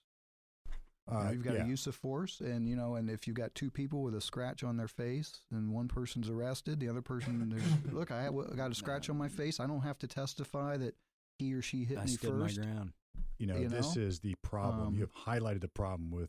Look, I said this is largely political. This is the problem with these kinds of things because then you just took a scenario that I don't think people contemplate. Probably right? not at the State House. I don't think ever, domestic incident where you have two people and if one person, again, like I said, there's a scratch on both persons' faces and you got one person saying that person hit me first. You go to trial and you say, well, look, there's my client. Picture, the police were there. They took a picture of this person and he's got scratches on his face. That government cannot prove beyond a reasonable doubt that when he or she punched the victim in the face 100 times that they weren't acting in self-defense because he's got an injury. Mm-hmm. You can't. The government cannot disprove that it wasn't in self-defense, given the fact that my client has some injury. Well, and acquittal. Let's look at this from just a truth perspective. So, if forget prosecutor, defense attorney, if we're just looking at it like we want to come to the truth, if somebody really did defend themselves, they should be acquitted. If they had the right to do it. I mean, if we just look at it in its basic way. If I'm looking at it from a defense attorney perspective, I kind of like stand your ground. I like that he has more of a burden, Michael, here. From a truth-finding perspective, I think the old way is the way that needs to go. I don't know that I agree with you because to me, it's all about what can I do? What is my best way to portray a case in front of a jury? What is the best presentation of evidence? As a defense attorney, I hate getting lost in these burdens and this crap in front of a jury. Well, that's what I'm saying. You're going to try your case the same way anyway, but from my perspective, that's what I think. Well, I think that I like that he has more of a burden because if I'm looking at it like win-loss, I want him to have more of a burden.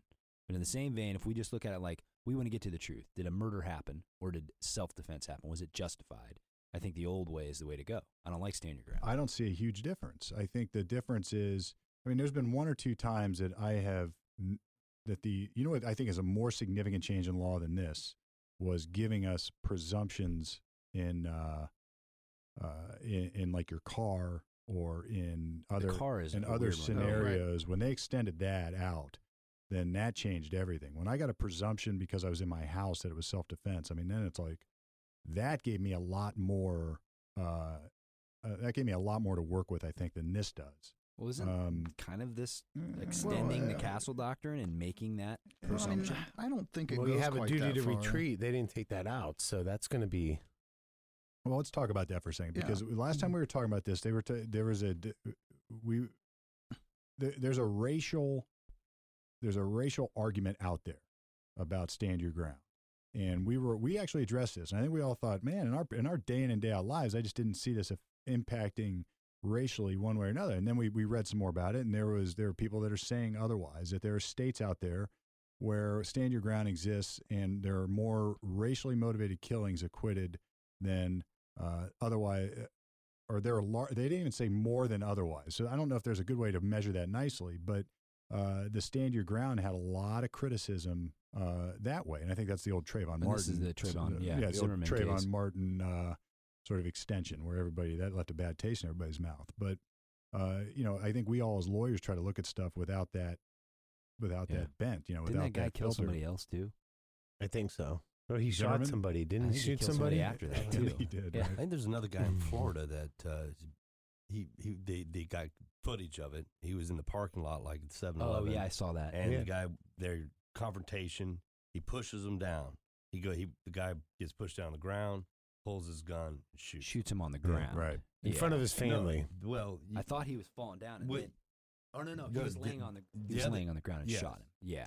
Well, I mean, I think we all sort of concluded that race. I don't know. I mean, I've not seen it. I've not had a case where I thought this would have impacted that one way or another. But you said something, Mike, when you came in. You're like, you have to review, I imagine, cases of excessive force out of police officers, or let's say a police officer is the one who killed somebody, and then the question is, what happens? Do they enjoy self-defense the same way as a normal citizen? And then you've got that whole other sort of arena of debate about racial motivations of police officers, and we're not going to get into that. It's way beyond the scope of this, but then maybe that's where it might impact that, and I can see why that would have the stand your ground component of this might have a political consequence, sure, or at least a perception is a better way to say it. I mean, I think the thought was that potentially, every police officer that uses deadly force does so happenstance as potentially part of their job. Right. I mean, they're carrying a gun, and so they're in situations, and they put themselves in situations due to their job that every day. That ultimately, like this robbery. Everybody see yesterday, the SWAT team was setting up on somebody that was doing a bunch of social media robberies. So you get on Craigslist, say I want to sell a cell phone, meet me here, and there was a string of them, and they had a suspect that this was going to be another robbery, and so they sent a police officer to be the seller. Of the phone or whatever it is they negotiated, and then the person who was there to buy pulled a gun on the officer, and that person ended up being shot. So, officers are going in an effort to solve, a serial robber, going armed, knowing that the defendant or suspect is probably also armed because he's robbed other people under the same modus operandi, and then that person ends up getting shot. So we apply this standard. There's a presumption the officer was acting in self-defense, and they don't need to take the stand and say they were scared. They just have to basically, I assume through the state's case, would say, look, they found a gun on the person who was shot. There's evidence it was drawn because it was in his hand or on the ground, so it wasn't tucked away. It was out, it was visible. So, under the law, if you have to give that officer that presumption that they were defending themselves for their life, you can see where there's an acquittal in so many officer-related shootings because you're giving that officer who's armed and engaged in that sort of activity, of tracking down suspects or criminals, a presumption that they are protecting their life without the officer having to take the stand and say, I was really scared he was going to shoot me. Yeah, and I will confess, I've never represented a police officer or law enforcement officer charged with anything in his or her line of duty that I could have used as self-defense argument. I've never had to do that, but it's as I sit here and contemplate this, it almost seems like a non sequitur, right? I mean, you've got this situation where they're trained to use, like you even said, the rules about officer engagement are different, but that's not necessarily, I don't see anywhere in the Ohio Revised Code on self-defense law that a cop has a different standard of measuring nicely the amount of force that he has to use. I suppose that falls into the subjective component of it, but it is not. I mean, the law applies to everybody equally. Equally. So why wouldn't a police officer enjoy the same protections of self-defense, even though he's trained, it's his line of duty, and you could almost, in a lot of cases, you could say they started it by showing up with their gun, right? I mean, there's like they had the first brandishment of a weapon by just having it. And they're trying to combat that with the body cam. It's like if I was an officer, I would like to have a body cam. You know what I mean? Yeah. I would see that as, if you're doing your job and being presented with a situation, it's not like the citizen that was walking through the parking lot, that was approached by someone with their head down saying, give me your money. We got it on tape. You know what I mean? Exactly what happened, how it went down. And I think that gives them some security. And frankly, I think it will take care of some of the public's thoughts. You know, if it becomes a situation where it was an officer that made a bad decision and now we see it in the news. I'll tell you, video doesn't lie. You know, I have several cases now I'm working on or have been working on involving assaults on peace officers, and these are simple assaults, you know, nothing deadly, but you know, maybe somebody punches an officer in the face, sure. or they're intoxicated, they're not thinking straight, so they're not resisting arrest. They're clearly assaults on officers, and the body cams are very helpful. I mean, one of them, the officer's talking to a person. You know, he's asked there to go on a complaint about the person being, I don't know, loud or menacing or something, and they're having a conversation, and the next thing you know, he punches him in the chest, and it knocks his body camera off onto the ground. So now it's on the ground looking straight up, and you can see two people, looking straight. It just happens to be a ground view looking up, and you can see the guy punch the officer again in the face, and then another officer comes in from besides and tackles him. Well, and you're right. So without that video, it's just an officer saying, "Well, that guy punched me first," right? And the defendant saying, "No, I didn't." Look what he did to me when he slammed me to the ground, and I didn't do anything. Yeah. He just dragged me out of my house. And now it's all on video. Yeah. And I guess this is another sort of twist on this I want to add is that I have actually represented a gentleman who was accused of assaulting a peace officer, and the argument was in fact self-defense. It was a jury trial in Delaware County. The guy won the trial on a self-defense claim. So just because you're a police officer doesn't mean you don't get to use self-defense. And the opposite's also true. Just because it's a police officer doesn't mean that you can't, under any circumstances, use self-defense to protect yourself. And in that case, it had to do with it was this logical mess. It was two affirmative defenses, right? You had a mistake of fact, and then we had self-defense because the police were coming into his house to execute a warrant, but they weren't. You know, the guy didn't have any power because he didn't have any money, and the lights were out, and it was dark, and they were just banging it in. And the police said, no, he identified himself. He's like, I was half drunk asleep. Next thing I know, I got guys banging through my door. I just started swinging, man. That scenario is so funny. You brought up another good point about mistake of fact. And I recall in law school, and I kind of impart this story to persons who take, you know, any CCW classes that I teach. You know, when you get a permit, you're out there, you have a firearm, it's a huge responsibility. I mean, you need to ask yourself, could I use this gun if I were carrying it? Because if you don't think you could or should, then you ought not to probably have it with you. But I'll never forget, I think it's one of the first week or two of law school when you're learning about mistake of fact. Yeah. In Texas, you know, it seems like they've had concealed carry forever, I think. There was a guy walking down the street on a kind of overcast, rainy day, and there's a guy, if you picture a detective in an old overcoat, you know, as you do, you see him on TV, they got their raincoats on and his shiny brown dress shoes and his dress slacks, and he is on top of another guy, straddling him, punching his face into pulp. And the guy on the bottom, you know, help me, this guy's beating me. I remember. This was a case, right? This was in criminal law. I remember I had the same case, right? And, you know, this good Samaritan pulls his gun and says, get off that guy. And he's, help me, he's killing me. And the guy's really going to town. Blood's coming out of his nose. He's punching him. And the good Samaritan shoots the guy on top of him that's, you know, beating the other guy up. Well, it was an undercover officer making an arrest, and the guy is resisting. And so the officer's in a fight for what he thinks is his life. And he's punching this guy in the face.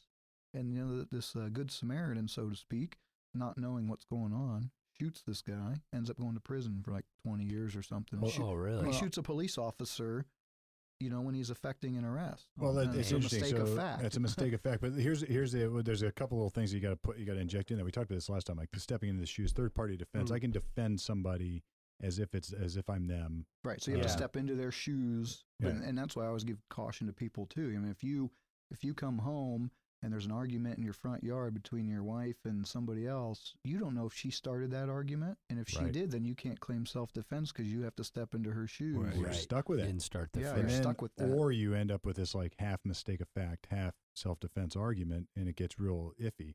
But the scenario you just had, there was a case in the news, right, where there was a shooting at a mall. Police went in there. Yeah. Oh, right. And there was more recently. Yeah. Mm-hmm. Yeah, there was a guy who was, I guess, had somebody pinned to the ground with a gun trained on him.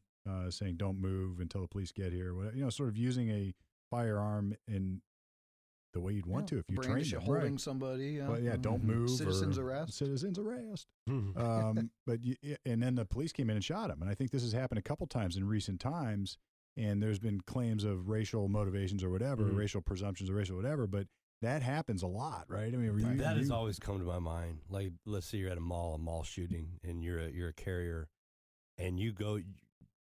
Whenever the law enforcement shows up, they are not going to know who the bad guy is. Right. If you have a gun, you're a bad guy. Agreed. And so you may have just, you're trying to help. You're trying to, like this guy, he apprehended the suspect. He thwarted the shooting. He was an officer.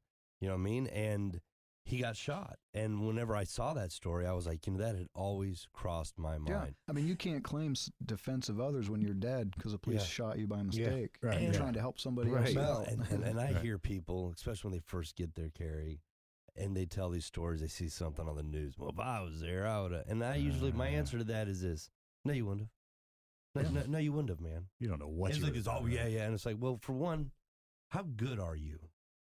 Because I'm going to tell you, you've got a handgun and you're in a situation like that. You get that adrenaline dump. You can miss. You'll be shaking.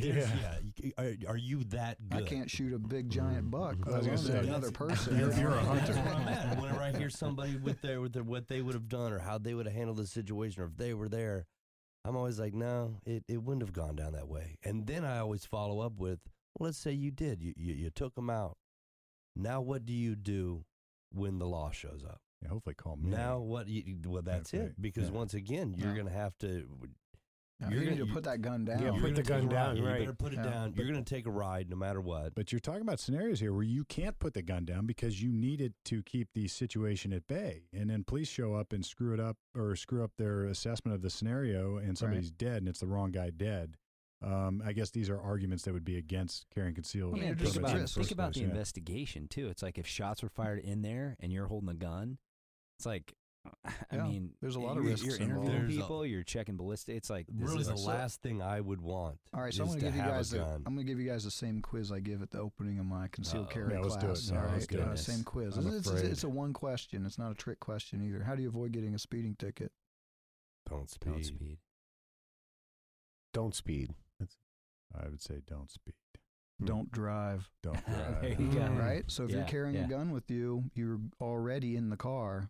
You have a potential to get a speeding ticket. If you're not carrying that gun, you're not in that car. But you still get a speeding ticket erroneously, I suppose. Yeah. Right? So don't drive. Yeah.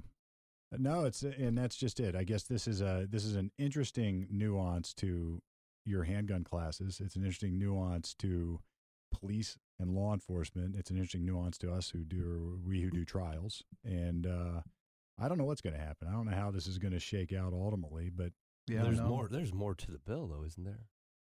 Yeah, just a few other things.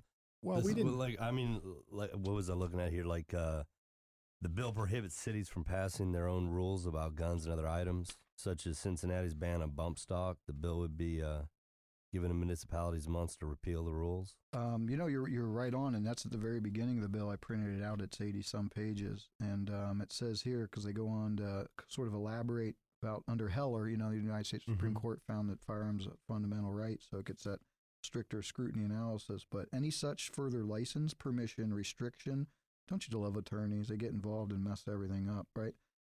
License, permission, restriction, delay, or process that interferes with the fundamental individual right described in this division and unduly inhibits law-abiding people from protecting themselves, their families, and others from intruders and attackers, and from other legitimate uses of constitutionally protected firearms, including hunting and sporting activities, and the state, by this section, preempts, supersedes, and declares null and void any such further licenses, permissions, restrictions, delays, or process. There you go. You know what I just heard out of all that?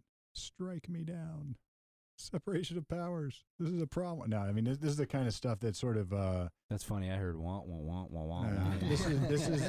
It's like this is the stuff that I feel has zero place. In a legislative enactment, this is the stuff that I feel really belong. That sounds like a judicial opinion, right? So leave that to the courts. That's their job. That's the separation of powers problem that I think is happening, right? You get the legislation all too often. I only know Ohio, but all too often in Ohio, I see the legislation that is politically motivated to address a certain cause or a certain situation, and without enough or sufficient or even any consideration as to how it gets applied elsewhere, like you just pointed out with domestic violence, right? So now we've got this with that little preamble that talks about gun rights and things like that. Well, none of that's needed, right? I mean, all that exists anyway. Right. Yeah, I mean, that's not even a statute. I mean, it's not. There's no punishment section. There's no. Right. It's just sort of somebody wants to. Yeah, right. Just legislative dicta that exposes their real intent, right? And that's the problem is we deal with it in drunk driving all the time. We see these sort of makeshift laws that end up having these ramifications that are unintended. But what else would we do if they didn't? That stuff. I mean, we have to wait and see. So first off, they have to have a conference committee and then come to a final wording, and then the governor can either sign it or not sign it or veto it. I mean, he could just let it go without signing it and becomes law, but I think based on his indication, he's probably going to veto it. But I think they could override the veto, and I don't know the effective date. It's usually 30 days after or so. So we wouldn't really even see practically these cases probably for another 6 or 8 months. You know, if somebody under the new law were to commit an offense and they want to try to use the laws that's changed, I don't think you'd see that till probably next. Yeah, and it's not going to apply. I mean, does it talk in there about when it applies or the effective date? Is it retroactive to any offenses on or after a certain thing? I mean, I doubt that's in there. I had that situation with one of your colleagues the other day.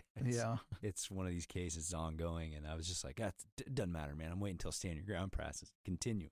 Well, you know, I had that. I think every drug case I had was waiting for issue 1. I literally had people coming up to me saying, "This is going to be a misdemeanor in a month. You know, continue." Yeah, even if it is not this one. Yeah, this happened before, buddy boy.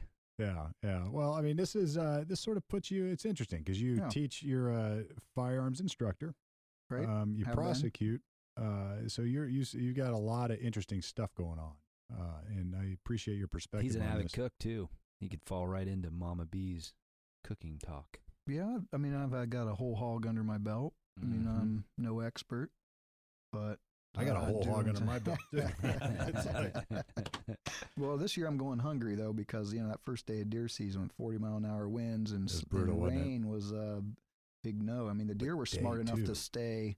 Well, I couldn't take that. I had about 10 trials scheduled. That's when you have these guys continue everything. So yeah, you're right though. The opening day was terrible, and I wish I could have gotten out. The middle of the week was a lot nicer. You know, day 2, at least where I was hunting, it snowed, the wind died down, and it was gorgeous out. So anybody who knows about deer hunting in the snow is awesome, right? Because you can see everything. Everything's quiet too. Everything's quiet. You can see very well. You see the contrast of whatever. But no, my freezer's still empty.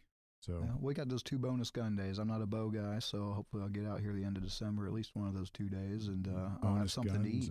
And you can still you can go out there and see what you catch for flintlock season or muzzleloader season. Yeah, muzzleloader. Not a big. I hunted growing up with my father, and he did the whole dress up like it was 1800, with some leather jacket and a coonskin cap, and I've got a 54 caliber. Kentucky long rifle. That thing is probably 6 feet long and weighs 15 pounds. And I remember hunting with him as a kid, and this is a real pain in the butt. It's a lot better with a brand new 44 mag or 45-70 rifle. I went into the store the other day, and it was like this cooler section. And it just had all this like meat packaged, and you just pick it up and take it home. How about that? You mean like the deli meats? I mean, just meat in general. Oh, you wanted to buy your meat. Yeah, I got you. Oh, they have that? I'm just kidding. I didn't know. Yeah. That seems, the last chili I made, I know where the meat was. I know that isn't where it started, how it got processed, how it ended in my freezer, and now how it got cooked. I'm not a big hunter. What road he killed it on? What road I killed it on or where I picked it up, yes. I'm not a big hunter, but that has got to be an amazing feeling to know you did the work. You took the animal's life and you did it for a reason. You're using the meat, you're feeding your body. It's got to be a great feeling. I agree with that. Yeah, I didn't start hunting until as an adult, and I always wanted to. There's something about the self-esteem component to be able to go in the woods, kill a deer or anything, right, and then bring it back, process it all yourself, and then keep it. Right, it gives you some independence that perhaps you don't get at Kroger. And I think you get some respect for the animal. Absolutely. I mean, you have that connection that if you just go buy a chicken breast already cut up, it doesn't mean the same. Not real. It's just a package of meat. It's a lot easier. I mean, let me tell you, it is. It was really hard to open that package. It's some work, man. I don't necessarily enjoy just killing. I mean, that's not what I do this for. I don't hunt anything I don't eat. It shouldn't be that either. Yeah. I don't care for that part of it as much as I like. I heard a guy the other day say that you can kill coyotes anytime in Ohio. Is that true? Yeah, they're a nuisance animal, so they are crows and coyotes. I don't think I could do that though. I've got a skull in my office. You should come see it. Did you eat that? Like you said, you I didn't don't. because that is actually the exception. So we were hunting on my friend's farmland in Delaware County a few years ago, and he said specifically, if you see any coyotes, kill them because they attack and eat my chickens. And there you go. So I had permission, and one was running around. And you were standing your ground. There's no predators for coyotes in this part of the state. Now down south, I stood my ground again. You didn't have a duty to retreat, though. You just fired it off. I like it. Yeah, full circle. Nobody hunts the coyotes, so you're okay to just kill them, I guess. Yeah. But, anyway, I fortunately I don't have to establish self-defense when I'm hunting deer.